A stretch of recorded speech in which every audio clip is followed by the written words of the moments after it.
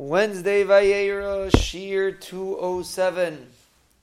We're scratching mamish to the end of it here. I have to get another one. I keep forgetting to get another one. It's fine. We'll get another one.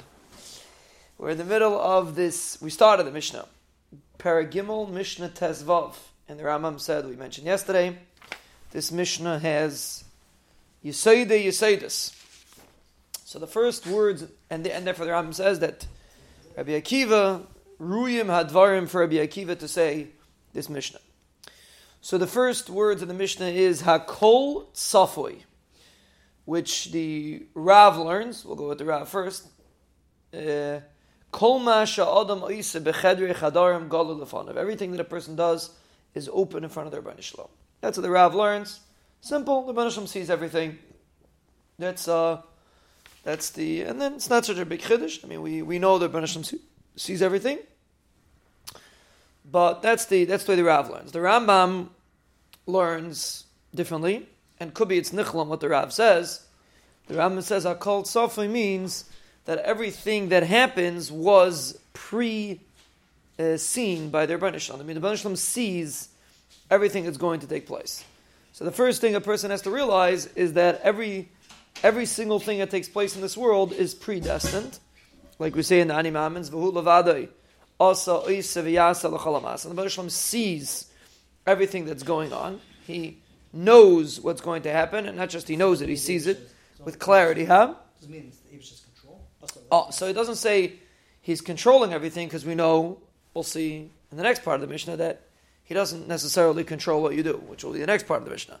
I don't mean control that it can't be done without the Mishnah. I thought that's what I meant. No, asa is v'yasa l'chol ha'mas means the Mishnah does everything. True. Yeah, the point that the Mishnah is making is not that. The point the Mishnah is making is that the Mishnah sees everything that takes place. No, I'm just showing you a comparison. I'm just showing you the concept that the Rebbeinu Shalom is involved in everything. It's true, yeah.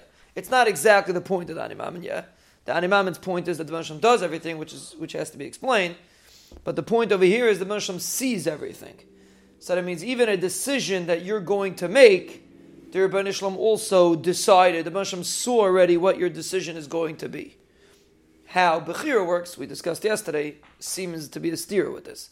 But that's the first premise. Before you want to, right, there's two ways to approach. You have a steer between Yediyah and Bechira, which Bechira, Be'ez Hashem, we'll discuss tomorrow. So you have a steer between Yediyah and Bechira. So which way do you start? So the Mishnah is telling you where you start is, you have to know the emes.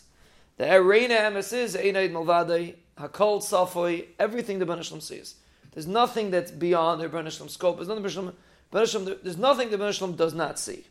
Then we have to try to reconcile how to understand how a person has the ability to do something, which is a strong kasha.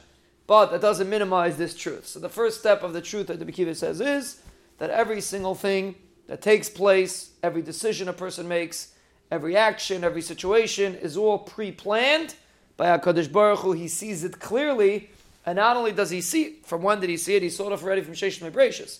His Rebbeinu saw everything from Sheish Mebreshus.